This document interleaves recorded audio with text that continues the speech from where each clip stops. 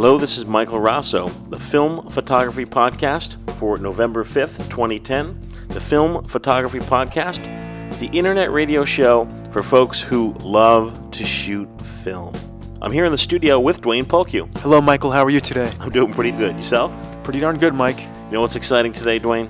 What, Mike? Tell me, please. Today we're going to be rolling in the audio tape from the PDN Photo Expo in New York City that we recorded last week. Even though I was there, I still want to hear. It was a great show. This is our second, well, not my second year, and our second year going as a podcast team. And we interviewed pretty much everyone that we wanted to, and a couple surprises too as well. So those of you that are fans or are hankering to hear about View Cameras, we got some special stuff. Yes. Before we get started, really quick, I want to talk about our November schedule. We're weekly this month, November 2010. Did you know that, Dwayne? I read it on the post. I was shocked. Shocking. What is he up to now? There is just so much going on that we have a weekly podcast in November 2010, this month only. Of course, we have this show, the PDN Photo Expo. Next week on the 12th, we have an interview with The Impossible Project. I went to NYC to the Impossible Project space, and I interviewed Florian Capps and Dave Bias. Dr. Capps, of course, is the founder of The Impossible Project. Dave Bias is the head of Impossible Project USA. So it's a great interview. The Impossible Project marks the return of instant analog photography for Polaroid cameras. I've been talking about it endlessly for the last year. I'm thrilled to have had the opportunity to sit down with these folks, and do tune in on November 12th. On November 19th, it's our roundtable here at the studio with myself, Dwayne, and hopefully John Fideli. Oh, yeah. Yay. That's always a good time, right? It's the best. On November 26th, it's an interview with April Lee Hutchinson. April is an artist, photographer, and model from London, Ontario. I made a trek up to London, Ontario, and Did you fly or drive? Oh, no, I flew up to London, Ontario. They have an airport there? They do. Is it a big city? No, it's a small city and a very small airport, and I love flying into small airports. Like when I used to fly into Long Beach, California. Just great. I don't really like huge airports. Long Beach, California, you actually get out on the tarmac. Practically. Yeah. That's what this was like. Oh, that's cool. Yeah, Very 60s. Yes. April was kind enough to invite me up to visit her on one of her sets shooting a model. And it was fantastic. She's a Polaroid photographer, shooting with Polaroid Pack film and shooting with Holga. And she has a very unique, natural style. And I wanted to see how she shoots. And it was really cool. I hope everyone will tune in on the 26th of November. This show, Dwayne and I, as I mentioned, we're at the PDN Photo Expo. We're your guide. We're here in the studio right now. We're going to guide you through our experiences at the PDN Photo Expo. And the first thing that we did when we showed up was to find a place to park that wasn't literally draining the blood out of your body. I kid you not. Yes, we did. If you go to the Jacob Javits Center in New York City, if you park in the garages that are in the 2-block radius, they have special convention center rate. But what they mean is they're going to charge double. Yeah, really. It was $50-some for a couple hours. $54. Oh, that's insane. So we literally, because we're driving in from New Jersey, we literally drove one extra block and found a regular parking lot that charges a normal $40 rate. The first thing that we did when we got to the Jacob Javits Center is we ran into FPP listener Matt. Yes, we did. That's from how Ohio. That's how we opened the show. Let's roll that segment, Dwayne. Matt showed us also some of the cool things in his camera bag. Yeah. His Hasselblad, and talked about his 8x10. Matt came with his kit. He came fully equipped to shoot. Fully equipped with an 8x10 camera in his trunk. Unbelievable. It was fantastic. Let's roll the audio tape. Let's do that. We're here at the Jacob Javits Center. We just walked in, and to my right is listener Matt. Hey, Matt. Hey, how's it going, guys? A few listeners sent me an email and said, Hey, we'd like to meet up with you guys at the show. So I got in, I called the listeners up, and I figured we'd kind of wander the floor and find a few guys. Matt was kind enough to present us with some 120 slightly expired, cold-stored film. But Matt, tell us a little bit about yourself. Dwayne's putting it in his pocket. Tell us a little bit about yourself. Where are you from? I'm from the little burb of Deschler, Ohio. That's out in the flattest part of northwest Ohio. Live in the middle of a cornfield. You came in from Ohio to come to the show. Just to see you guys. Now stop. No, seriously, I did. It's kind of a vacation, though. I got family out here. I'm originally from Connecticut, so... Well, that's awesome. What do you think of that, Dwayne? That's amazing that someone would make the trek from, the nation's heartland just to come to this show. to NYC. Well, it's a mecca for photographers, this place. It's holy ground, Mike. Matt, are you shooting while you're here? Oh, of course. I brought my 8x10. I've got my Hasselblad in my bag here, and I just bought an Olympus Trip 35 the other day, and I'm shooting some Kodachrome with that. What kind of 8x10 do you have? I have an old Kodak Century from 1905. It's like falling apart, but it's fantastic. I love it. And this is all in your bag right here? No. The 8x10's sitting in the car. I'm a little scared that it's sitting in the car, but Did you park in the street or in the lot? oh, in the lot. It's like an hour out from here. I am on the train, so. When people see a view camera, even if it's a brand new spanking, fresh off the presses Leinhof, they still think it's an antique. So no, they don't think, they think it's worthless. So how long are you here for? I'm here for just the day in the city. I'm just hanging out, and then I'm going back upstate. That's where I'm staying for a little bit, and then I'm traveling back to the falls and just hanging out for another week or so. You guys want to see me in New Jersey? I'll hop on down. We'll take some 8x10s. There you go. Let me ask you: are you actually doing some shooting in the city, or are you just shooting around the expo here? I'm doing a little bit of shooting around the city. I took the earliest train I could in here this morning. I got in at about 5, and I was doing a little night, early morning kind of stuff, and then just hanging out. And then as soon as I'm done tonight, I'm going to do some more night photography. Anything in your bag like you can show us? Like what do you got what's in the bag? Hasselblad. By the way, Matt has a Timba bag, the very same bag that I have but did not bring with me today. It's a lovely bag, and I find it very handy. How do you like the Timba bag? Oh, it's fantastic. It's a workhorse. I load it like Mary Poppins with her bag, and it's just great. I love it. Some of Ansel Adams' greatest images were made with the 500 CM. When he got a little bit too old to walk around Yosemite with a view camera, he actually turned to medium format photography. And some of his actually later in life iconic images were made with a Hasselblad and 2.25 Panatomic X film. Matt is unloading his bag like it's an FPP security check. Like, excuse me, Matt, please unload your bag for us so we could do a security check, see what... Why don't we let Matt tell us exactly what he has here, which is, he has 2.25, he has a light meter.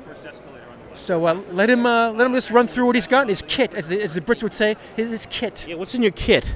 My light work kit here, it's only about 32 pounds. It's nothing compared to the 8x10, but I've got the 6x6 Hasselblad with an extra back and a Polaroid back. It's loaded with some Fuji 100C ready to shoot. I got my little old school Sekonic manual light meter. It's got your EV on there, so you can do that with your 4x5. I got the Trip 35 loaded with some Kodachrome 25. Kodachrome 25. Ooh, yeah, it's good stuff. I just gotta wait, until the sun is like bleeding before I can shoot with it. I got a monster pack of film here. I got every kind you can think of, just ready to go. 400, 3200. I even have some Velvia. So this is pretty inspiring stuff. When we're concluded chatting, I'm actually going to take out my Kodak Pocket Instamatic camera and get a shot of this. Now, you're a younger guy. Do you find people in your generation are gravitating towards just exploring what film is all about? Because there's a whole generation of people out there that just grew up on digital that don't even know about film and processing and things of that nature. So kind of shed some insight on that how did you personally get interested in film? I got interested in film just because I grew up entirely on digital, and as soon as it became more than just a part-time thing and became full-time, I instantly got sick of running through 600, 700, 800, 2,000 images, from a wedding or something. And this is my way to slow down. I get 12 shots a roll on the Hasselblad. If I shoot 35, 24 to 36, and the 8x10, it's 1 or 2 at a time, and my day's made. So it's a way to slow down. I'm not so, big on the retro feel. I'm going to shoot expired film because it looks, I don't have to play with it in Photoshop now, but that's another bonus. No Photoshop, no problem. Nice. Well, Matt, thanks. We're going to put the mic down, and we're going to take a few photos so that folks listening along at home can see all the merriment. So, the merriment. Yeah, absolutely. Hi, the merriment. So, Matt, I appreciate you taking the time to chat with us. Hey, thanks for having me on, guys. This is what I came up here to do. So awesome. Being in New Jersey, I frequent Unique Photo quite often. Unique Photo is a photo superstore. When people think of superstores, a lot of people think B&H, here on the East Coast, and B&H, Adorama. But here in New Jersey, there's a superstore on Route 46 that I frequent called Unique Photo. And they're, for me at least, known as one of the last stores on the planet to fully stock Polaroid film. And that's where I buy my Polaroid pack film and where I buy my Polaroid Spectra film. They knew you. Oh, you're the guy that buys the Polaroid They film. did, didn't they? they? Did. They actually said that. Oh, you're the one. Yes, they did. You probably buy more than anyone else. Yes, especially the Fujifilm FP100B. It's a 100 ASA pack film, and it was just recently discontinued by Fuji. So I've stocked up. So Dwayne and I visited the Unique Photo booth, and we spoke to Mike. Because we asked, I'm like, who's your film guy here? Because Unique Photo is primarily digital, as most companies are these days. And I go on the Flickr.com, and I post in the Unique Photo group. You do? I do. So last time I was up there, I always bring my camera. And the last time I was up there, I actually shot a few shots of them carrying these big boxes out of their warehouse. And it was a lot of fun. Apparently everyone saw those pictures. You are infamous. Wow. How about that? So I spoke to Mike at Unique Photo, and let's, as Warner Wolf used to say here at ABC TV New York, Let's go to the videotape. we have audio tape. Let's go to the audio tape. I'm here at the Unique Photo booth with Mike. How you doing, Mike? Good. Unique is one of the last shops to carry Polaroid film. Is that true? That's correct. We got one of the last shipments. And tell me a little bit about Unique and your continual commitment to film. And Well, one of the things is that the people that Unique hire are mostly either working photographers or photography students like myself. I just graduated last May from Montclair State, and I still shoot 4x5 and 8x10 film, and so do a lot of my colleagues. We still use either Polaroid or other kinds of Fuji instant film as well. So when you have the people in the store who are analog photography is still really important to us, because we use it. It's nice to work for a store, even though I shoot and some of my other colleagues shoot digitally, to make money.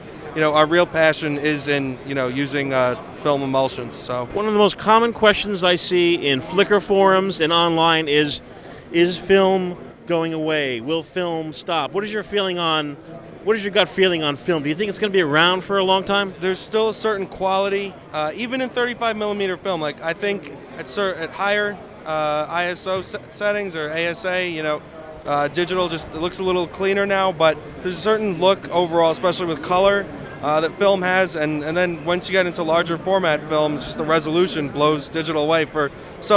Unless you need something right away on the spot, like if you're doing a wedding or event, you need like thousands of pictures right away. Okay, you shoot digital, but for anything else, when I go out, I think to myself, why am I not shooting film? That's at least how I keep doing it.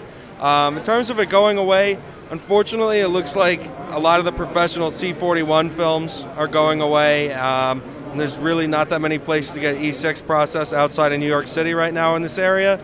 So unfortunately, it looks like some of it's going away, but there is still a big community of people who it's really important to. Unique seems to carry a wide variety of film. You think you guys are going to continue to carry film? Yeah, absolutely. Especially like when Ektar 100 came out in 4x5 and 8x10, we got both of them right away. And there's the new Portra 400 speed film, and we're going to have that in 35, 120, 4x5, and 8x10 as well. Do any people come in off the street with old-time cameras and look for film for it? It's funny. Actually, a couple months ago, I had customers come in. They found old 4x5 in their attic, and they had no idea what it was. And I got them the film and everything for it. And I think they went and took a workshop up in Maine. And now that I've started doing the one-on-one instructions myself, I'm willing to offer one-on-one instruction for not only digital, but that's mainly what I've been doing. But if you find an old 120 4x5 camera, I'll gladly show someone how to use it. That's really what I'm passionate about. So it's nice. I'd love to show other people how to use it. So folks could come to Unique Photo, and you have no problem just showing them what to do, how to use it, what film to use. Right, that's right. The nice thing about film is that they have such different looks. Certain cameras like Canon or Nikon, they'll vary a little bit in color, but when you have like Fuji Pro 160, it'll look so much different than like a Kodak 160 VC or NC. Like the film, it just, I don't know. There's certain look to it, and the differences between that, different kinds of film stock, give them a hand. I can tell from talking to you that you're very passionate about film. What's your ratio of shooting film compared to digital? Like when do you find the time to get out to shoot film? When I was in school, that was the easiest because that's what I was, that's what they wanted me to be doing. But since I graduated in May, it's been a little bit more difficult. But what I do is I take one of my days off, especially Sunday, and I'll just dedicate the whole day I'll Saturday night or early Sunday morning, I'll load up 20 film holders of 4x5, and I'll just drive out to either Pennsylvania or somewhere in upstate New York, and I'll just shoot for the whole day. That's pretty awesome. Thank you, Mike. So Dwayne and I were on the floor, and there were a few FPP listeners wandering about. And, this is actually a little more planned than it sounds, because every time we keep mentioning it, like we bump into people. We bumped into Rob Tuttle. Hey, what are you doing here? I don't know. What are you doing here? Yeah. Hey. But no, I put the word out for folks to send us an email, filmphotographypodcast@gmail.com. Hey, if you're going to the PDN Photo Expo, send us an email. And Rob sent me an email. We met up with Rob on the floor. Rob's from New York, the Catskill region. And he's primarily a 4x5 shooter, yes? Yes, he is. He owns an Omega monorail 4x5 view camera, yes. Which he did not bring with him, obviously. Yeah. I guess he could have, but he didn't. Yeah. Would have been kind of pointless lugging around this big monorail view camera. Right. I can't tell you how many emails we've gotten or posts on the Flickr group about 4x5. One of the emails I received recently was, okay, great, I'm really glad you guys discussed 4x5, but when are you going to actually shoot with it? Our listeners are actually following up, like, okay, Dwayne, I always use my Jerry Seinfeld voice. Okay, Dwayne, you brought the 4x5 in. When are you going to shoot with it? So I guess maybe in November they'll come up to. I think this is what we're going to do, folks. Dwayne's going to bring his 4x5 camera back to the studio. If he's kind enough to actually let us use the sample film he got from the Kodak booth. What is that 4x5 film? This Dwayne? is a Tri-X-Pan 320. Maybe we could use a slice for our test. Perhaps. So you do not have a Polaroid back, correct? No, I don't. Unfortunate. And maybe we can do a model shoot. Yeah, I thought we'd get a model in here and just test. I'll use his 4x5 camera under his guidance and just do a simple studio shoot. Testing the 4x5. But listener Rob, he shoots 4x5. Rob, who we met at PDN, yes, shoots 4x5. And let's roll the audio tape and see what Rob, what was going on with Rob. Let's do that. Yes. Let's go to the videotape. And we're here with Rob. Rob is a FPP listener. Hi, Rob. How you doing? Good. Where's Livingston Manor, New York? Right in the middle of the Catskills in Sullivan County, where Grossingers and the Concord and all those big Borscht Belt hotels used to live. I asked Rob if he was, hey, first show? No. No. It's got to be at least 15 years. What keeps you interested in film photography? It's a different look than digital. I mean, I have a digital camera too, and you can get away with digital for color, but when it comes to black and white, there's nothing like, silver halide on paper. What is your favorite format camera to shoot with, let's say, this year? 4x5. What are you shooting with? Ilford FP Pro, and the camera is an Omega 45D. Oh, very nice. Do you know that camera? Certainly do. It's a monorail, isn't it? Yes, it is. And what have you been shooting? Mostly scenics. Can't do too much live action photography with a monorail. Is that true, Dwayne? You could, but you probably wouldn't come out in focus. It would be over by the time you got it in focus, too. What are you shooting here at the show? Nothing. Just looking. Mostly, yeah. What have you gone to, like the freestyle booth, Kodak booth? Have you been in yet? Nope. Just walked in the door. Oh, just like us, Dwayne. Indeed. Can I ask you a couple of questions about your technique with the 4x5? What lens do you have on your 4x5 or kit of lenses?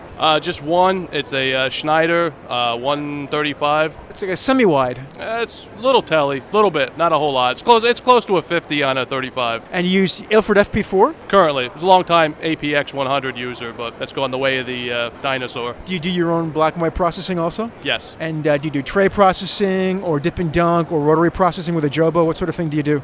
I tried all those. It's just easier with a tray. And what developer do you use with Ilford FP4 Plus? I started using DDX a little bit, but I've gone back to Rodinal. It's high sharpness. Super high sharpness. Yeah, nice. Absolutely. How often do you shoot? I mean, you live in the Catskills. It's such a beautiful, beautiful area. Do you shoot mostly stuff in the Catskills, or do you go around the country doing different things? What do you do? I shoot mostly close to home. My job keeps me tied down pretty well, so I don't really get a chance to travel the country. How often do you get out? I try to get out a couple times a week. Oh, yeah, that's great. Do you find it easy to get out, or do you kind of push yourself? I find it easy to motivate myself. I find it hard to find the time. Anything in store next year? Something you want to try that you haven't done before? I've been doing a lot of after dark, using 1 hour developing diluted 1 to 100, and I've got some preliminary results. Not with the 4x5, with the 6x6, and look pretty promising. So Very, very awesome. And how did you stumble upon the FPP? I do believe it was in iTunes, and I just did a search for photography, and one of the ones that popped up was yours, and I've listened to a couple of them, but the only one I habitually listen to is yours. I look for. Oh, very nice. Thank you. Yeah, that's pretty awesome. Yeah, it is awesome. Yeah, it's really nice to see your face. 'Cause you've emailed us a few times, correct? Yeah, you helped me out with some scanner slide issues in the past. Are you? What are you using for the scan? Are you using the Epson? No, it's a Umax PowerLook 1100. They're monsters, actually, compared to the Epson. Size-wise, yeah. I don't think the quality is as good as the Epson at this point, because it's 10-year-old technology. So, what do you want to do next year that maybe you haven't tried, or are you going to stick to 4x5? No, I'm going to stick to 4x5. I've been there for, God, it'll be 10 years, so. Well, I really want to thank you for taking the time to chat with us. My pleasure. And have a great time at the show. Thanks, you too. On the floor at the PDN Photo Expo at the Freestyle booth, we did talk to Freestyle. We talked to Eric Joseph from Freestyle. At their booth, signing her new book, was Michelle Bates.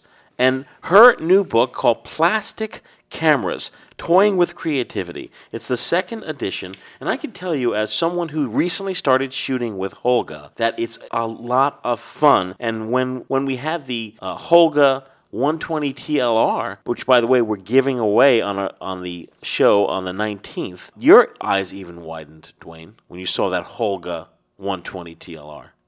Yes, Yes, you they did. did. Because it was such a striking-looking camera. Absolutely, and a lot of fun. So Michelle has authored this book, Plastic Cameras, and I'm happy to say we're giving away a signed copy of the book, Plastic Cameras, that was signed by Michelle at the PDN Photo Expo for you.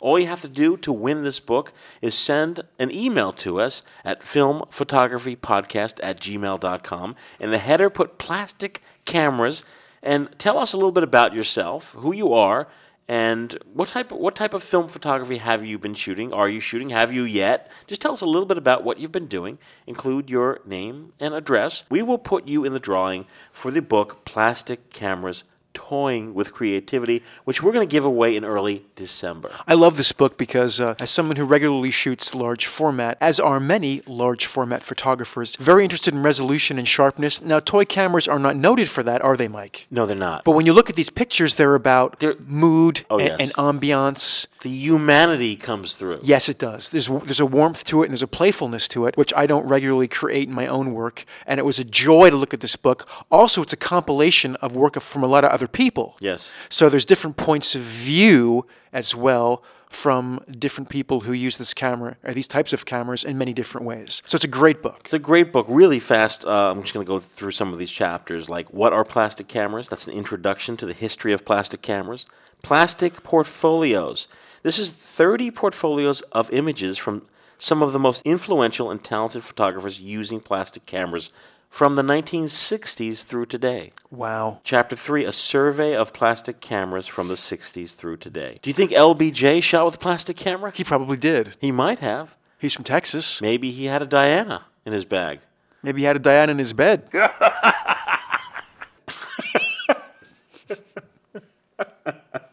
Film options for all your low-tech cameras. It's true. It's like, and I know some folks that shoot with plastic cameras, there's very little tech specs involved. They just grab some film and shoot with it. My first camera was a plastic camera. A Boy Scout camera. Roll film. Roll film? What was it? 127? Something like that. I don't remember. It was 1968. Will you bring in some of your negatives from when you were a kid? Yeah, I know where they are. You are welcome to see them. I would really. Are they prints? Do you have prints? I have prints and negatives. I would both. love to see some of your stuff. I want to see the aerial photography, the 126 aerial photography that you shot with your Kodak Instamatic. Didn't I bring that in already? Nope. Oh, my bad. Chapter 5, prepping and shooting your Holga. Let's go shooting. Techie tips. Holga camera modifications. That's pretty awesome. Film handling and processing. These are great topics because these are general topics that everyone wants to know about. Film handling and processing. Alternate processes and presentations. The book, Plastic Cameras. We spoke to Michelle Bates, the author. Let's roll the audio tape. I'm at the Freestyle Distribution booth, and I'm with Michelle Bates. Hi, Michelle. Hi. Michelle is the author of a book called Plastic Cameras, Toying with Creativity, the second edition. Michelle, can you tell me a little bit about the book? So the book, both editions, are really meant to be a comprehensive guide to the world of toy camera photography. So it's got a history of the genre from the 60s to the present. This edition includes 49 photographers, an unbelievably talented group of people.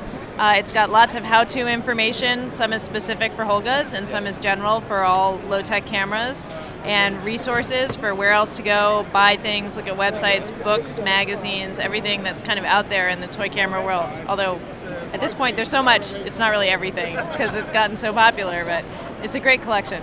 Are you yourself a toy camera photographer?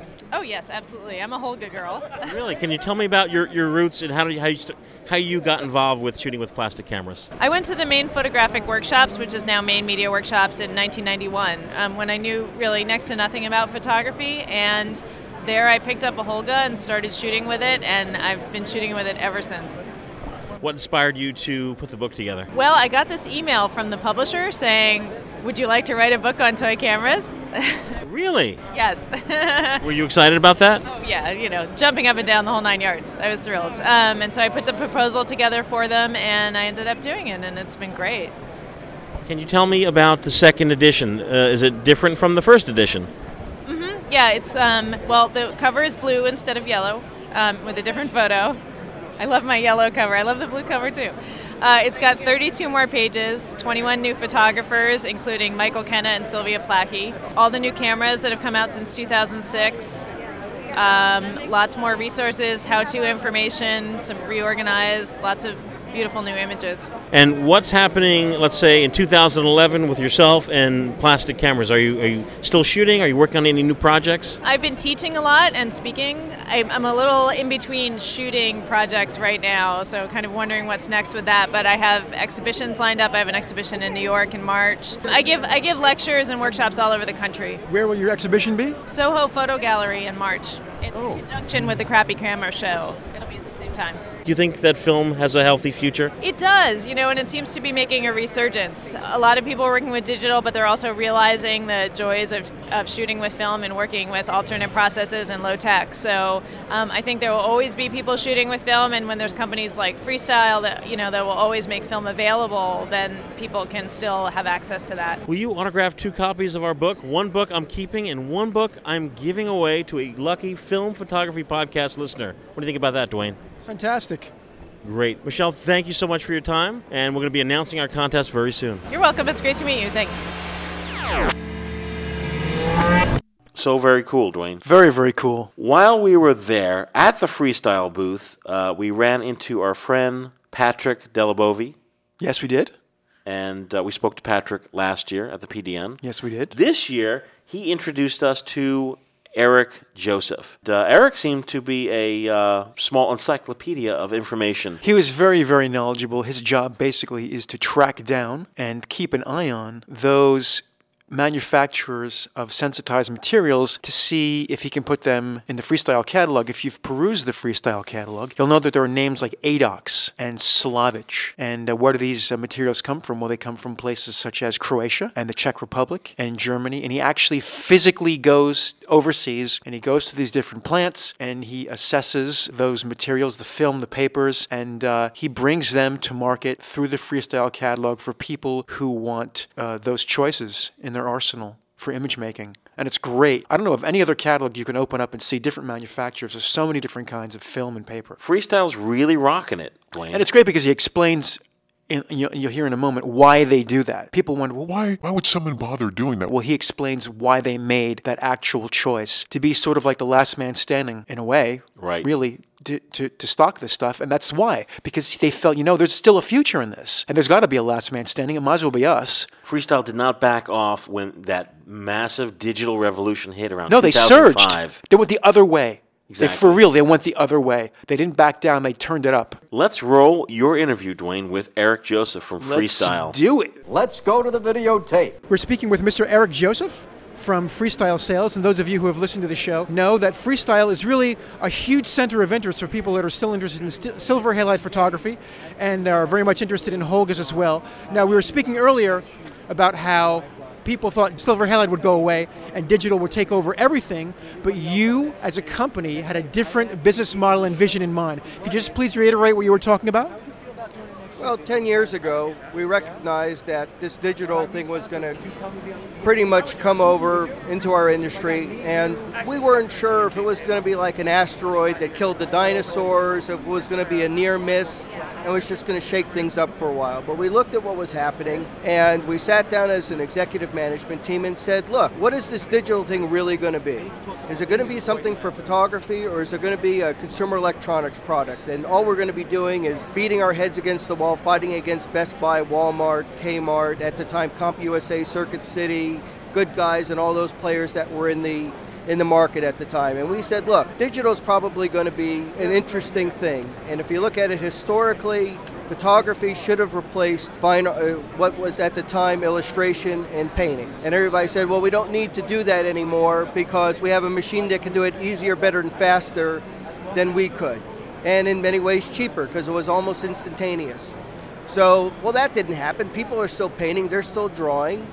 You know, people are still sculpting, they're still taking pencil to paper, they're still using charcoal. All these things that photography were supposed to replace are still here. So we said, look, black and white fine art printing is still going to be around. There's still people that do what I like to call traditional historic handmade processes, which most people call alternative processes, which I have no idea why they call it that, because it's an alternative to what?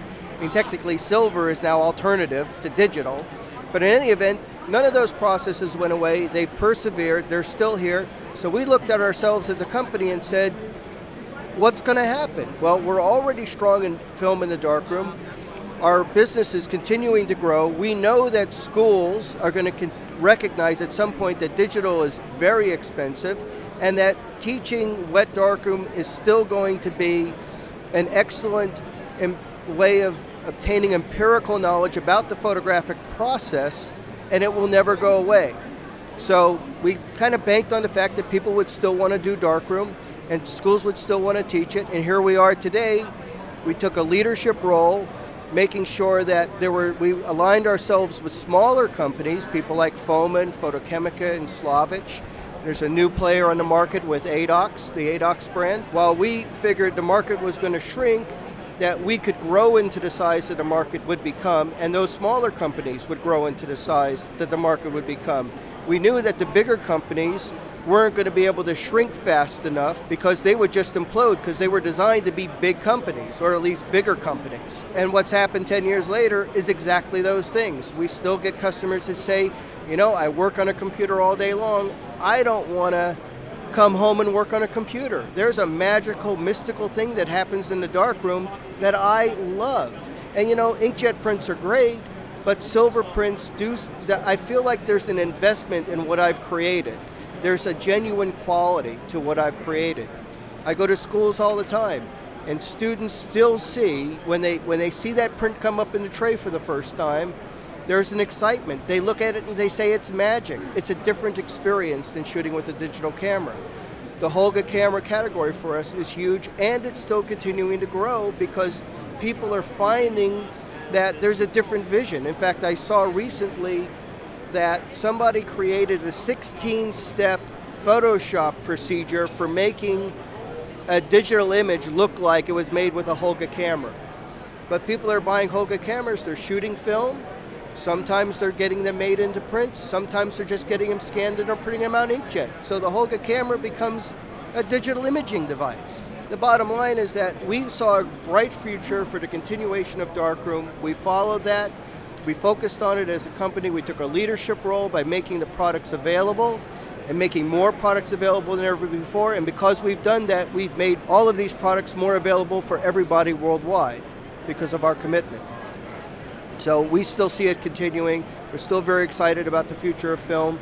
Our sales are growing, and our partners in the coating facilities around the world are continuing to be successful. Well, that's good news for people who like to use these alternative processes. And I'm glad you mentioned that digital is expensive, because I remember 15 years ago, one of the selling points of digital was, oh, it's cheaper, no film, No printer. They didn't mention every 18 months you'd have to upgrade everything just to be competitive. So I'm so glad you guys are in existence, and our listeners are so glad. And thank you for keeping up the masthead of Silver Halide, and continued success to you. Well, it's our commitment 24 hours a day, 7 days a week. It wasn't an easy decision making. It certainly has been challenging over the years to maintain it, but it's going to be here, and it's going to be here forever. Thank you so much. While you were talking to Eric, I was talking to Patrick and Lauren. Lauren, by the way, works for Freestyle, and she helped orchestrate the Holga giveaway. We had a Holga giveaway contest. We're actually pulling the winners on the show on the 19th. And I was told by the folks at Freestyle that we're going to have another one in the near future. But I was talking to Patrick and Lauren about, because I saw it on the counter, I'm like, what is this? There is a growing number of folks who are shooting with what's known as the Fuji Instax mini camera. I've heard about that. What is that, Mike? Well, I will tell you what the Fuji Instax mini camera is, because I've been raving about the Polaroid branded version of that camera, which is called the Polaroid 300 camera. Oh. And when I did the test of the Polaroid 300 camera on this very show, I was holding a close-up filter in front of the lens. Yes, you were. It was an old-fashioned Koken filter designed for 35mm cameras. Jean Koken. Yes, and I was holding it in front of the... I'm like, well, you could use a close-up filter, but guess what? What? Freestyle now carries kits. No. Yep, close-up kit, fisheye kit, like another multiple image. What do you call that? A fractal when you have like 4 images? I don't know. Koken used to have one. A multiple image filter. A multiple image filter. I bet Koken makes this stuff. Oh, I don't know who makes it, but it's in a box, and it's designed for the Instax Mini. And I said to Patrick, I'm like, Patrick, Polaroid 300 is the same camera. Are you, marketing this to Polaroid 300 as well? And, they deal so much with the Fuji Instax Mini that, I had to tell them a little bit. I'm like, Polaroid introduced the 300 camera. It's in Target. We chit-chatted a little bit about it. And it's a cool little camera. So whether you buy the Polaroid 300 at the Target, or if you buy the Fuji Instax Mini out of, let's say, the Freestyle catalog, they now are making these filters. They fit both cameras. And also the film fits both cameras. So if you're into a Target store here in the U.S. and you need film for your Fuji Instax Mini, you could buy the Polaroid 300 film. Or vice versa. They got it going on at the Freestyle booth. We should visit there one of these days. It's in California, isn't it? Oh, that'd be great. That would be great. In Hollywood? I don't know. You keep mentioning that they're in Hollywood. Where's the card? Does it say the card? Oh. You're holding the card in your hand. Freestyle Photographic in Hollywood, California. Look at that. They are in Hollywood. 5124 Sunset Boulevard. Wow. That is smack dab in the middle of Hollywood. Well, if we could save our nickels and dimes, Dwayne, we could maybe... go out there like Entourage. Yeah, exactly. Or just, get a nice G4 from Marquis Jet. Yeah, fantastic. The big news, of course, was over at the Kodak booth. Kodak, well, first of all, we've got a number of letters still talking about developing at home. Will you guys talk about developing at home? It's a never-ending topic.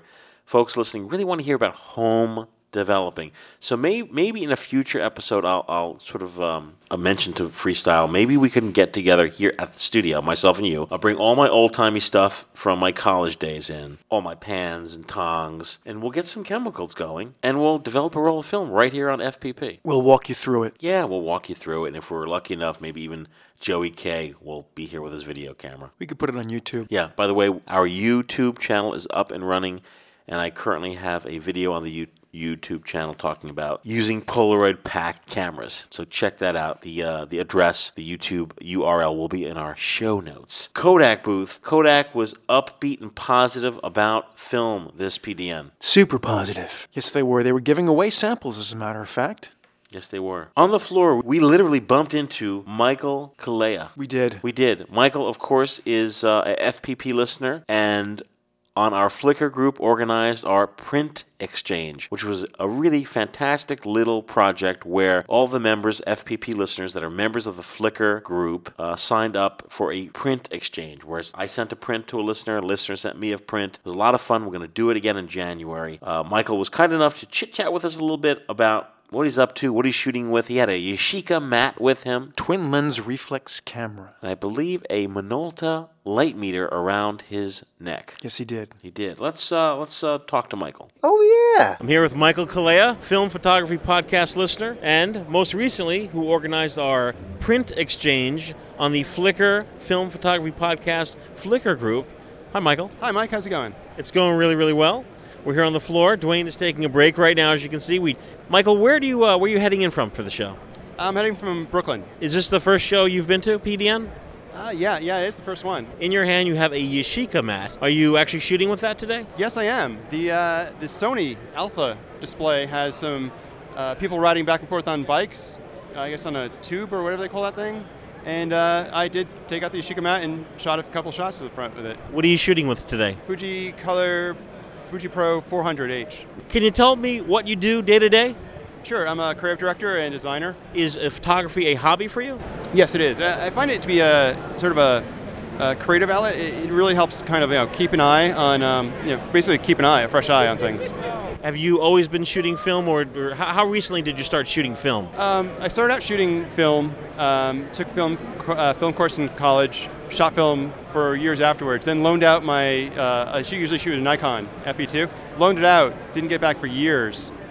Finally got it back 4 years ago. Who had it? A friend. He was supposed to just take some photos and just never gave back. And my wife wanted to know how to use it. And so in teaching her how to use the camera, kind of got back into it. This year, what has been your camera film of choice? What have you been really concentrating on this year? Well, we've been trying to get away from shooting Prospect Park since it's right in our backyard. We have lots of flower photos and such, so we've been trying to move away from that. I've been actually going to some of the meetup groups. Fairly interesting and gives you a wide variety of things to shoot. Working on Kodachrome, planning on taking a trip down to the industrial area in Gowanus and kind of walking through there. How did you find out about the Film Photography Podcast? Searching on iTunes. And I think I was lucky enough to find it about when the second one came out. Tell me about the FPP Flickr group print exchange. Sure. So I was inspired by the print exchange on I think it was the Through the Lens group. Are you familiar with that group? No. What for? Is it on Flickr? It is on Flickr. So they will take things like, I think they mainly focus on TLRs, and they'll adapt them so that you can shoot through the viewfinder, and they actually shoot what you see in the viewfinder, usually with a digital camera, but they're shooting digital through a analog camera. It's an interesting hybrid. So they're shooting mostly square format because, again, they're shooting usually through TLRs. I saw a print exchange there, thought, wow, that's a great idea, and then thought, hey, why not do one for the Film Photography Podcast? It went very smooth. It did. I was quite pleased. I was very happy. I think it was great, and the images are just amazing. The Film Photography Podcast Flickr group, that in the Flickr group, we have, not just the Flickr group, but even our audience, we have the best audience ever. I think so. We really have a great audience, and it's demonstrated by the print exchange. I mean, the people that got involved were just, so it's all snapped into place. Wouldn't you say, Michael? I would. And we're going to do one in January. What do you think? It's definitely going to gear up, yeah. So folks out there who are listening, who found us on iTunes, if you go to flickr.com and join up, initial join up is free, and you go to groups, search Film Photography Podcast, you'll find our little group, and it is kind of a cozy group, wouldn't you say? I would. Yeah, it's kind of a, it's a little, it is, it's a cozy group of people, and they all kind of know each other, and when people post questions, they don't get pounced upon like they do in other groups. That's definitely true. There's a venom out there. There can be. I haven't seen one of the, hey, why don't you Google it? Exactly. Or there's definitely no pouncing. It's more of a, hey, here's the answer to that. It's a club. I would agree. Dwayne's here standing holding a box of Ektar 100 8x10 film that our good friend Scott at Kodak gave him. I've never seen it. It was like your birthday when I saw you open that bag. So let's ask Michael the question again about his camera. What was that question, Dwayne? Oh, why did you choose the Yashica mat? Right. So when I was looking for a TLR, it was down to I did a lot of research, looked at the roller cords, the Rolleiflexes, then decided that I preferred a crank over the knob, and basically, when it came down to it, it was either an early Yashica, the Lumaxar lens, which supposedly some say was made in Germany, some say it's not, and it was down to that, one of the Minolta autochords, or a Ricoh diacord, which apparently has, I forget how many blades, but a lot of blades, which makes the aperture, it makes really fine bokeh. But I looked into repairability, and the Rolleicord, it'd be pretty tough to find someone to repair it. The autocord, a little bit better. The Yashica, easy as pie. And so basically it was just a matter of what came up on eBay at the right time. And this camera came up and the price is just right. How long have you been shooting with the Yashica, Matt? About 6 months. Does it have a light meter in it? No, it does not. That is why there's one around my neck. What is that around your neck? It is a Minolta. Awesome. What is it? A Autometer 5F. Are you happy with it? Yeah, I am. I mean, every now and then I think about, maybe I should get the Gossen Luna. Gossen Luna Pro. Yeah, but this does the job, and you can hook in a flash. It's got a PCC. Very nice. So I haven't used it yet, but. Oh, is it new to you, or is it brand new? It's used. They don't make it anymore, and it's I picked it up used off of Craigslist, but it works fine. Well, I'm pretty excited, Dwayne, and now we're going to get a photo op. Can we get a photo op with you? Anyone out there wants to check in and see what Michael's up to? You can go to our Flickr group, and Dwayne is going to take a Polaroid Spectra image of us. The Kodak booth. There was a lot happening at the Kodak booth because not only was Scott DiSabato there from Kodak, we chatted with him, but also Keith Canham. What do you know about Keith, Dwayne? Keith Canham is a manufacturer of his own line of Canham view cameras. In many different sizes and formats. He's out of Arizona, and he is currently working out a deal with Kodak to make it more accessible and more affordable for people who shoot various formats in large format photography to avail themselves to film in those strange sizes. It's sort of like almost like a group project where you would sign on to this group project, and the volume, as people sign on, it would give Keith the juice, so to speak, to go to Kodak to say, we would like this type of film manufactured for these cameras. Sure. Suppose there's a group of people, they have 12 by 20 cameras, and they would really like to shoot transparency film. A person goes to Kodak and says, hey, I'd like this order, and Kodak says, what? Okay, we'll do it for you, but you got to buy $15,000 worth of material for it to be worth our... Well, the average person isn't going to spend that kind of money. What Keith is trying to do is to assemble lists of people who have the common interest in a given size, using his network, utilizing Kodak's manufacturing capability, and make the accessibility for those sizes of film, and different kinds of film, too. Were these all odd-sized cameras, Dwayne? Or does he have the standard 4x5, 8x10? He does. It's best to go to his website, which he mentions the name of, and there's a whole list. It's CanhamCameras.com. That's CanhamCameras.com. And you can see the different sizes of cameras that he makes. If you're interested in medium and large format photography, I urge you to go to the site, see what Keith is proposing regarding, making film made by Kodak for these cameras. And if this is your thing and you're excited about this, sign on up. Sign on up. We do have Keith, in his own words, in an interview that you conducted. Yes. Let's go to the audio tape. Let's go talk to Keith. We are talking with Keith Canham, and Keith manufactures exquisite view cameras of various formats. And please give a description of what I'm looking at right now.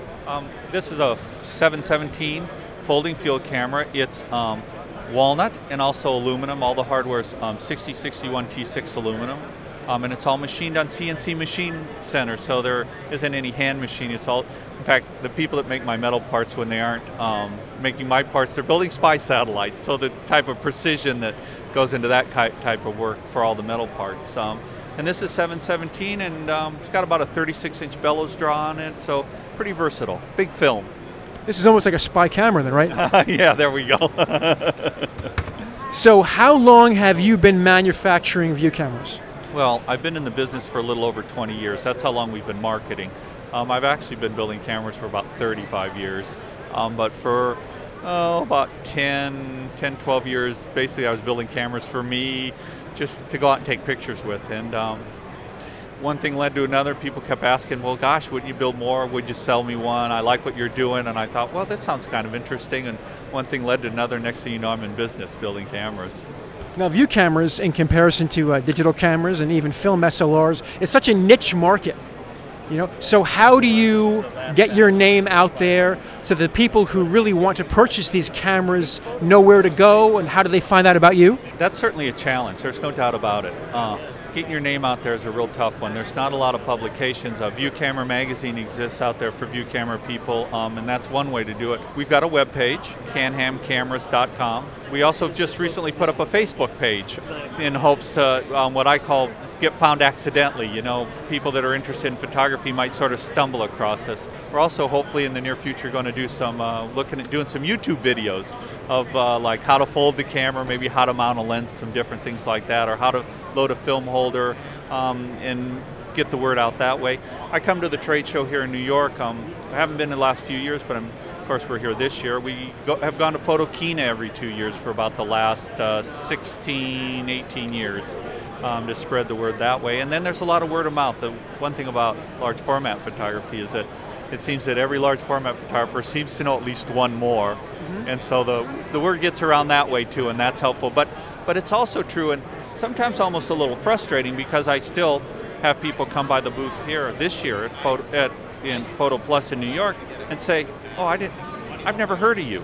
I didn't know you made cameras, and yet I've been here in New York for years. I'd been coming, and so it's definitely a challenge to get the name out there. But most people have heard if they are interested in large format. Now, we all know the formats 4x5 and 8x10. Those are the two big popular ones. Some people shoot 5x7, but you make camera formats that are so much different than those. I guess people would call them ultra large format. Do you do things that are part of your stock arsenal of offerings, or will you actually custom make cameras too? We actually do both. We do make ultra-large format that I would consider sort of our stock arsenal, 7/17, 8/20, 12/20, 11x14, and 20x24. We don't have those cameras, you can't pull one off the shelf to ship, but usually pretty quickly we can get those sizes out. But we do some custom cameras. I've got a gentleman right now that's ordered an 8x14 camera, vertical only camera, for example.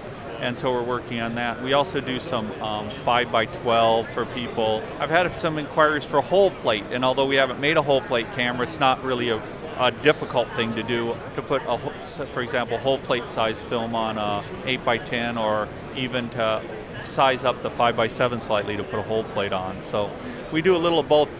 It's nice to deal a little bit with the I like to call them production. I mean, you aren't making them thousands at a time, but it's a little easier to deal with those in some ways. When you start doing one-off cameras, and the amount of time it takes to do the design work even really adds to the cost, and a lot of people look at it and think, gosh, that seems like an awful price, but when you're only building one at a time and there's no future in selling more cameras that size, it can get pretty expensive. And what do those people do about holders for those things? There's a company in Southern California called AWB Enterprises, and his whole business is manufacturing film holders, if you can imagine, and that's all he does. And he builds all this, what I think of as standards, 11/14, 7/17, 8/20, 12/20, but in fact he's building the holders for the 8x14. So you can call up AWB and talk to Alan. He's the owner, and Alan will tell him the size holder you want and a little bit about the specs, and he'll build you the holder or multiple holders in that size. Is there one particular type of wood that you prefer to use for your cameras, or is it whatever is available or suitable, or what was your choice for that? Our standard wood's black walnuts, American-grown black walnut. It's a real stable wood. It's real hard. It's also a wood that, although it's a slow growth tree, which makes it a good wood to work with, it's also a tree that people replant. So it's not like cutting down the rainforest and not having new trees come up. So there's a little bit of that concern. Although we built cameras in other woods, and we'll do that upon request. If somebody's got a really unique wood that they'd like to have a camera built out of, if the wood's stable, we'll certainly build the camera out of it. We've done them in oak, and we've done them in maple, we've done them in rosewood. Honduran mahogany like the Zone 6 one? We actually have done one mahogany camera. The problem I've had with mahogany, it's interesting you should ask. I've had a difficult time finding mahogany that I think is of a good enough quality to build a camera. It used to be that really good, high-quality mahogany was readily available, but a lot of those forests have been depleted. And I remember when Fred Picker was making his Zone 6 camera, he announced he was going to make it out of Honduran mahogany, and this was at the height of the awareness of the rainforests being denuded, and people just went ballistic over it. You know, we're conservationists, we're landscape photographers. How dare you make a camera out of something we're trying to preserve? So yeah, there was a bit of flack over it. Well, and in fact, the one mahogany camera that we did build, I actually used some mahogany that was reclaimed from some old furniture. So it was a really nice quality wood, but it was also about 75 years old because it had been in another use. We actually built a camera a while back out of bird's eye maple that came from some old bed stays that were over 100 years old. It was a wonderful, beautiful camera, and nice way to recycle the wood. Let's talk a bit about the partnership that you've established with Kodak. I understand that you are working with them to enable people who shoot your cameras and other types of view cameras to get film. Yeah, what's happened is that people that shoot sizes that are really unusual, something that's not 4x5, 5.7, or 8x10, have had trouble in the past. What are you going to do if you shoot 7.17 or 8.20 or 12.20? How do you acquire film? What's the process for doing that? And we've come to a relationship with Kodak to do special runs of those films, and the sort of the way I describe it, or the business plan, is that we become sort of film central. The film has to be prepaid for before it's ordered from Kodak, and Kodak has a pretty large minimum. We'll be quite honest about it. There aren't many people that can go out and buy $15,000 or $16,000 worth of film at one time. So what we're attempting to do is to co-opt these people together. So if you're shooting 7.17, for example, and really you aren't making a living that way, so you may only shoot 50 sheets a year. How do you get 2 boxes of film? How can that happen? Well, we're hoping that we can put enough people together so that you're able to get your 2 boxes, and the next guy can get his 2 boxes, and maybe the next guy 10 boxes if that's what he needs. And we can get enough of the people together to place the order. Because my cameras are marketed internationally, we hope to be able to get a base of photographers that is more than just the United States, but in fact all around the world, so that the film can be... The way I like to think about it is that we're going to try to spread it real thin. If, for example, an order of 7.17 requires, and I'm not sure exactly, but it seems like it's somewhere around 50 boxes. Well, if somebody has to buy all 50, that's a lot of money, but if they only have to buy 1, that's not a lot of money. And so if we can find 50 different people that need that film, or even 35 different people that need that film, nobody's buying a lot of it. And we're hoping that that's going to make it easy for people and to be able to do it more regularly, because those 35 or 40 people know that they don't have to buy 10 boxes because they're afraid that there won't be any in the future. They know that, well, I can buy a few this time because I know that I can go back to Canon cameras, to Keith, and say, oh, well, I'm getting low on film, let's get another run going of this size film, and we'll be able to do that. Now, the other nice thing about the relationship with Kodak is that we can do any of the emulsions. So we can do black and white, we can do color neg, we can do color transparency. So if you want to shoot 20x24 color transparencies, we can get the film for you. The other thing that Kodak's been real helpful on is that and this is, people who've gotten big film know this, but people that haven't ordered film may not. In the past, if you placed a special order, an individual, Kodak will has been shipping the film in whatever size box they happen to have in stock that the film will fit in. So you might order 7.17 film, but it actually comes in a 20x24 box. So by doing the film with us, we're going to be able to supply it in the box that's the appropriate size as well, and I think that's going to be helpful for the photographer at the end. So if you're a large format photographer or ultra large format and you want to take advantage of this opportunity, how should they go about it? Who do they contact? Well, probably the easiest thing initially is to look at our webpage, canoncameras.com. And on there we have a page for film inquiries where you can put in your name and your email address and what film, Kodak emulsion you're interested in, what size. And if we don't already have a pricing structure for it, I contact Kodak. They're real good about getting back to me within a week or so. I send you back pricing structure on it, or I can send back and say, oh, well, we've already got a co-op going on that. We still need so many more boxes, and can give you that information. So we can do that partly over email. You can also call us on the phone. Canon Cameras. Look on our webpage. We've got our phone number listed. That's probably the easiest place. And give us a ring on the phone. We can get it started, get you some ideas about the film, and get the process started. Well, Keith, thank you so much. It's so nice to finally meet you and speak with you in person, and good luck with this project. Well, thank you. You have a good day. Okay. By the way, Dwayne, while you were interviewing Keith, I was shooting. I did bring some cameras with me to the PDN Photo Expo. Brought a kind of odd assortment. I brought 2 cameras. I brought a Kodak Pocket Instamatic camera. It's a 110 camera. Loaded with Kodachrome 64 110 film that expired in the year 1979. Well, you're a better man than me. What did you think when you saw that? I thought, I bet this isn't good anymore. Oh, no, I've tested it all. Well, Kodachrome is remarkably stable stuff, isn't It's it? incredible. This film has been in someone's refrigerator for 31 years. The incredible. So here I am at the PDN Photo Expo with my Kodak Pocket Instamatic from 1972. It belonged to my aunt. And my Magic Cube flash cubes. And taking some shots of you and Keith Canham. It's sort of like the opposite universe of what he does. I know. It's crazy. The amazing thing was people, and Mike was doing Polaroids as well, so many people, they'd walk by and look. What is that guy doing? He's got a Polaroid camera. He's got who is that guy with an Instamatic camera at a show that's 99.9% digital? It was so much fun to see. A few folks I actually heard the trailing words "old school." Old school. Plus, I was dressed like a reporter from the 1940s. You had the garb on. You had the hat. Yeah, I was the Ouija trench coat. I had a trench coat on.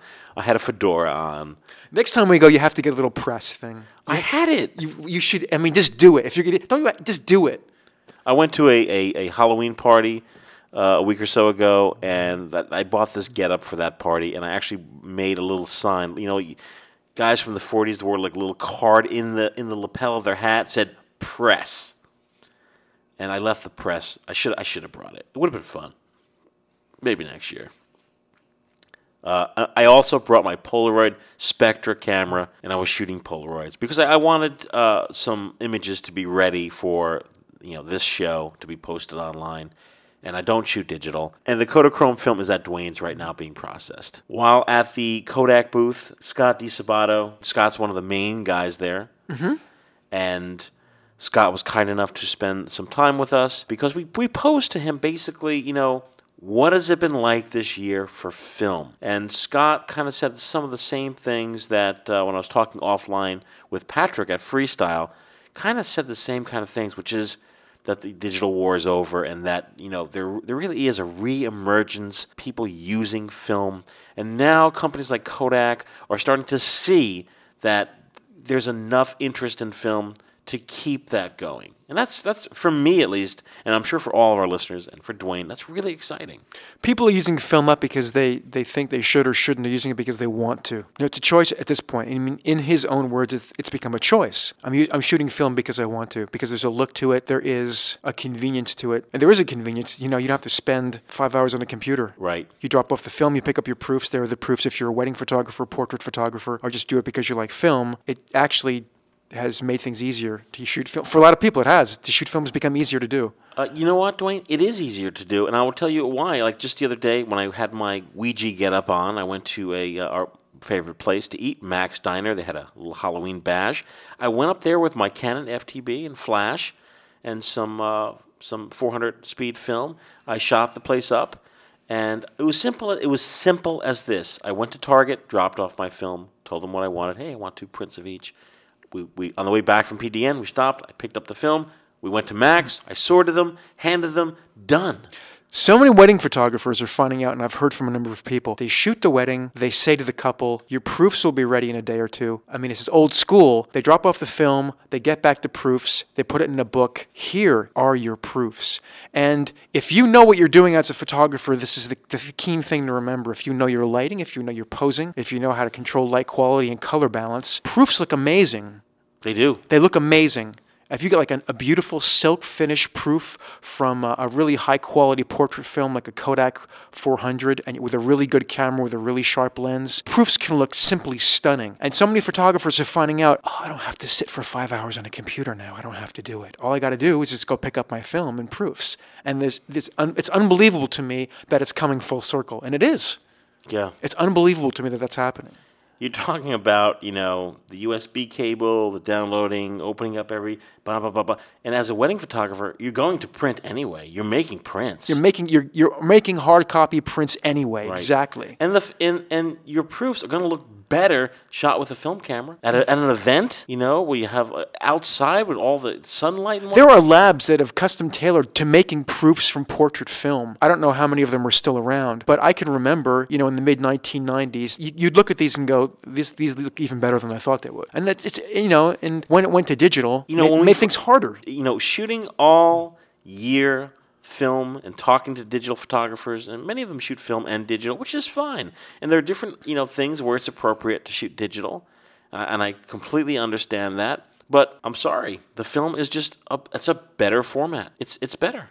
Dwayne's just looking at me. Well, it's better for certain things. I mean, Yeah, but it's interesting that some wedding photographers, they are now a specialty, wedding photographers who shoot exclusively film. And they're welcoming it because they don't have to sit in front of a computer screen 5 hours a day. Right, but we getting back to the whole topic of film and what's new with film, we spoke to Scott at Kodak, and he spent a lot of time chatting with us. Yes, he did. Let's hear what Scott had to say. So Scott, what's the year been like for film? It's been good. It is. We are. Some of the larger formats are performing extremely well. Sheet film and some of the medium format. I think just as a general pattern, maybe the larger the format. I think the closer ties that a photographer has to film. And I'm definitely kind of seeing that in the numbers. Black and white as a category remains really strong, and that is due to, I think, aesthetic reasons. Beautiful grain in there that you don't have to put in post. I think at the same time, the freedom to process yourself and not necessarily have to rely on a lab is a great thing for film users as well. So it's been a great year for film, no doubt about it. And for years and years, I have people come up to me and tell me, hey, I'm using more film, I'm back on film, and I discount that to a degree. But at the same time, we're beginning to see enough people say that it's kind of a cool thing to look at. And one of the things that we've been really thinking about as well, the future film business has got to be this pool of people that once used it, and are they staying with film, using both, or moving over to digital? But what we're really starting to see is a brand new crop of photographer, right? They were born digital, and somewhere along the way, probably through education, they exposed a roll of film, and they have that same magic moment that we had. Even after being somewhat accomplished photographers and learning digitally, they had that magic moment, and it really hooks them, and it's fun, and there's a lot of great entry level ways to get involved in film. You've got toy cameras, plastic cameras, and that's a great way to start, and it's really cool, I think, for them to see their photography being interpreted by an analog piece of film, and it's great stuff. So we're really excited about that. And a lot of that interest seems like it paints a very sustainable future. So we're continuing to invest in film. So at the show here, Photo Plus 2010, we're introducing a brand new Portra 400 film. It is now the finest grain 400 speed film out there. And at the same time, we're celebrating 125 years of flexible film.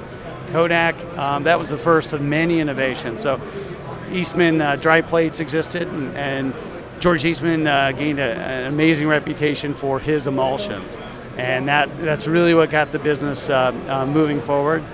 But 125 years ago, he invented flexible roll film. I think we have to look around this show and kind of say thanks, because that invention pushed film out to consumers, to amateurs, to professionals that maybe didn't have the means to do photography the way that people were able to with glass plates, the complexity, the costs associated with that. So 125 years later, on top of that, we launched a film. But right along the way, we invented Kodachrome and color photography, and didn't invent it, but kind of perfected it commercially. And in the 50s, we went to color prints. We invented the digital camera in the 1970s. And in the 1990s, the first digital SLR. These are all Kodak innovations, and we're not stopping there. So we're excited, but 125 years later, probably the most exciting thing to me is another flexible roll film with a Portra 400. And of course, we can't forget the fabulous Kodak Kodachrome. How fabulous that was. Was, and to a degree is, right? It's the final kind of moments here. We have until December to get the film processed. So this would make it the 75th year that the film has been with us. And great film, and we're going to be thankful for that film for many, many years to come. And that's because of its archival properties, because it brought color to an era that most of us are only used to seeing in black and white. And it's almost touching if you can see some of these images in color, because it's real and lifelike, and it's less about documentary black and white. It does something to you if you're able to see that. So it's been a great film for us, and frankly, we probably put the decision off a couple years beyond what we should have as a business, because it is so important to us. But yeah, we're close to the end here, but we look back and we're really proud and happy about that. Great, fantastic. Anything else, Dwayne? So many of our podcast listeners are interested in 4x5. And more people, it's amazing. And they're interested in Ektar in 4x5, and also the new T-Max, I guess it isn't new, but it's a year old, the T-Max 400. So any comments you can make regarding those things that people would like to know in terms of processing, latitude, whatever? Sure thing. Like as I said earlier, sheet film is one of our sweet spots this year. We've really done well with sheet film. Basically, the Ektar 100 is the finest grain color film made.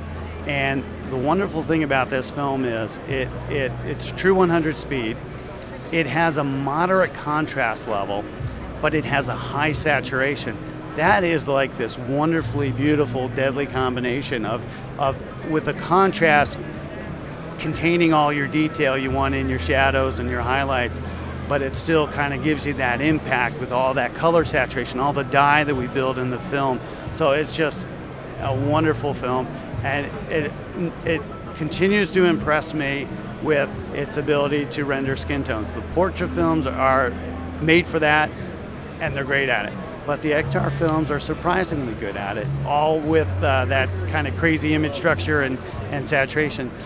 So the T-Max 400 film, a fantastic film that can be printed optically or contact printed too. It's very, very well thought of there because of its mid-tone sections, very straight, very linear. Light input in, density out. And so a lot of people do contact printing with it. And of course, the hybrid environment for large format photographers is an important one, where they scan their sheet film and they go out to digital printing. And there's some great tools out there for that. So it's a great film. And by the way, if we're talking about 4x5, the Portra 400 film will be available in 4x5. And news at this show, we will also be offering it in 8x10. Out of the gate, we decided that maybe we weren't going to do that, but we rethought that with the help of some people screaming in our ears, and we'll have that in 8x10. But probably the most exciting thing, if I can move way beyond 4x5, is that we're in a partnership with Canon Cameras. Keith Cannon makes handmade wooden metal cameras, 4x5 up to 20x24. And he's got a global network of dealers that sell his cameras. Obviously, with those cameras, you need film. So Kodak has always made special orders, but we require like $15,000 worth of product to kind of lose the efficiency that we have in manufacturing to do something customized.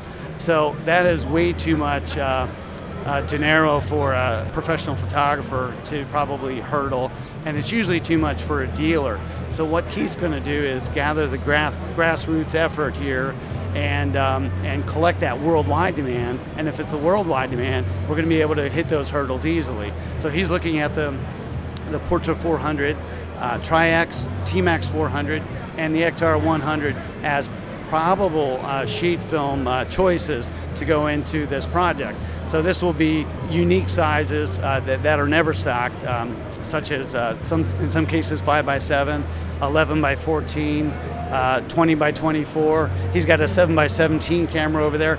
And again, as long as there is enough interest in business, he'll place the order. So what he's doing right now is somebody, an interested photographer, will give them his credit card, his or her credit card, and he'll take the money at that point.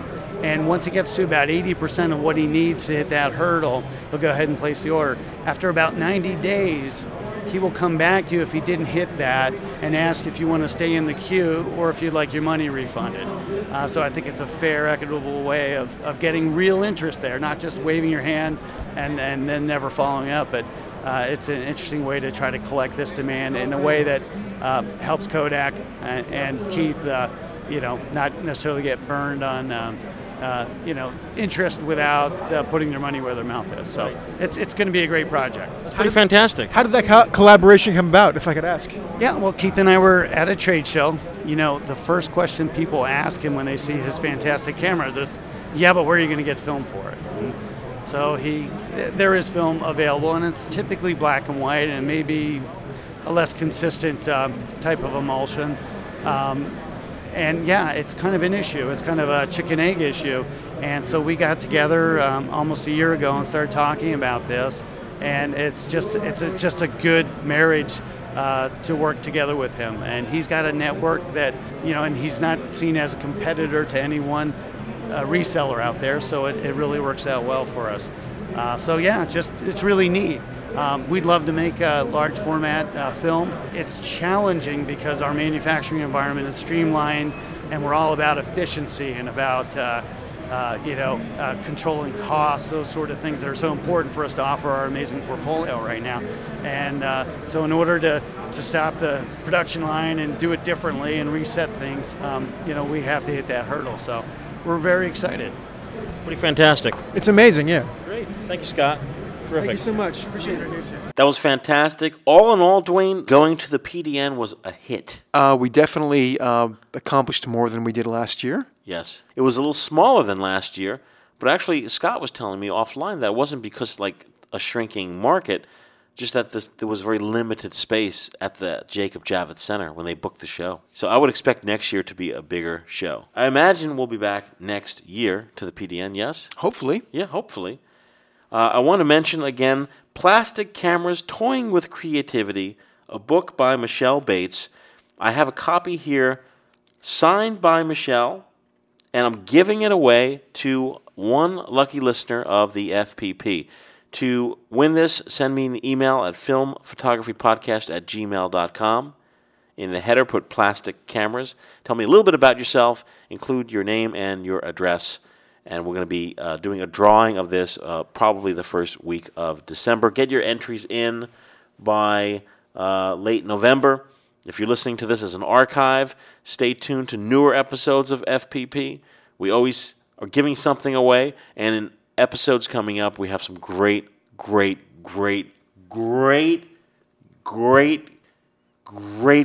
Dwayne. I'm pretty excited. We have, off the top of my head, and this is not the entire list, we have an Olympus Trip giveaway, Olympus Trip 35, a Kodak Pony. No. Kodak Pony 2 giveaway. Now, I've been talking about the Kodak Pony. It's a camera made in the late 1950s by Kodak. It was designed, it's a Bakelite camera designed by Arthur Crapsey. Arthur Crapsey? Yes. He designed all the Bakelite cameras for Kodak. He got his name because his father was in manufacturing and someone took one of his products and said, "This is Crapsey." That's not true. Is it? No. How do I know? So, I'm going to be giving away a Fuji Instax wide camera, and the list goes on. And also, I'm going to be giving away a color pack to Polaroid Color Pack 2 camera. So some great stuff lined up. We're weekly this month. FPP is coming to you every week in November 2010. Are you excited, Dwayne? Very. Looking forward to John Fideli coming back in 2 weeks? Yes. Oh, yeah. Next week, we have the Impossible Project interview. In 2 weeks, we'll be back here at the studio. The Wrecking Crew will be back. Uh-oh. The Wrecking Crew, John Fideli, Dwayne, myself. Oh, yeah. And we'll be reading viewer letters and opening up some brand new giveaways. I want to thank everyone for listening. This has been a fantastic show. Thrilled to bring this to you. We're at filmphotographypodcast@gmail.com. Drop us a line via email. Hey, how about some old-timey, old-school pen pals? Pen pals, P.O. Box 152, Butler, New Jersey. Butler, NJ 07405, USA. If you want to send an old-time regular mail, if you want to donate to FPP, you have a camera that works, film camera that works, send it our way. You got some extra film, something you want to share with us? Send it our way. Do you have some extra cash? Send it our way. We will put it to good use. Actually, I got a camera in the mail the other day. Did you? I do not have the letter in front of me, but we're going to be talking about the APS system. Why? The Advantix system. Why? That's very funny you should ask, because... Does anybody care? Yes. There's some folks out there. First of all, there's a guy out there, I don't have the information in front of me, who is modifying old Polaroid iZone cameras. I actually have this right here. I have it right in front of me. This is a Polaroid iZone camera. He modified this. He gutted it so it takes APS film. Get out of town. Swear to God. I have a few FPP listeners who are taking APS film, which, by the way, I just experienced for the first time. I didn't know what was going on. I shot it. I sent it for processing. You get the prints back. I'm like, where are the negs? The film cartridge comes back. The whole thing comes back. The whole thing comes back because it was sort of a late format, film format that, by the way, it's still sold. If you go into your local supermarket, APS film. If you go into like a Quick Check or a 7-Eleven, APS film, Advantix film. Incredible. But one listener, he cracks open the package and he pulls the film out of the APS system and then scans the entire frame, including the sprockets. And sprockets be dance. And I'm fascinated by it because you don't see anyone having fun with APS, Advantix film. You don't see anyone talking about it. It's almost like a film format that doesn't exist. Like no one, like you said, who cares? Really? I thought it was completely gone. I have 2 APS cameras sitting on the storage shelf that we're going to be talking about and giving away. I'm very curious if anyone even wants a camera like this. Why doesn't that surprise me? I don't know. You have them. And Advantix film cameras. They're almost like digital cameras because they're late model. They're early 2000s cameras, and they have a lot of functions that are very digital-esque. They do not have a screen on the back, but they're pretty cool nevertheless. So we're going to be talking about that in the coming episodes. Always having fun here on the Film Photography Podcast. Thrilled you're listening in. If you just found out about us, do send us an email. Drop us a line. Let us know how you found us, and I'm really, really happy that you found us. And for those listeners that have been listening, that have dug into our archive, and have listened to all of our shows, I thank you for supporting us and what we're doing with film. We're having a blast here, and I'm thrilled to share everything with you folks. So until next time, Dwayne. Thank you once again for listening. Thank you for all your donations of equipment. It's always much appreciated. And who knows, maybe this time again next year we'll meet a whole bunch more people at the show. So absolutely. So much fun going there. Mike, it's been over a year now. It's been over a year. Can you believe it? Actually, no, I can't believe it. It's flown by. It's flown by, and I can honestly tell you, it was a good year. I had a great year being involved with FPP. Yeah, me too. Definitely. Yeah. Thanks everyone, and we're back next week with an interview with the Impossible Project. We'll be back in our studio setup in 2 weeks. See you then. Arrivederci, America.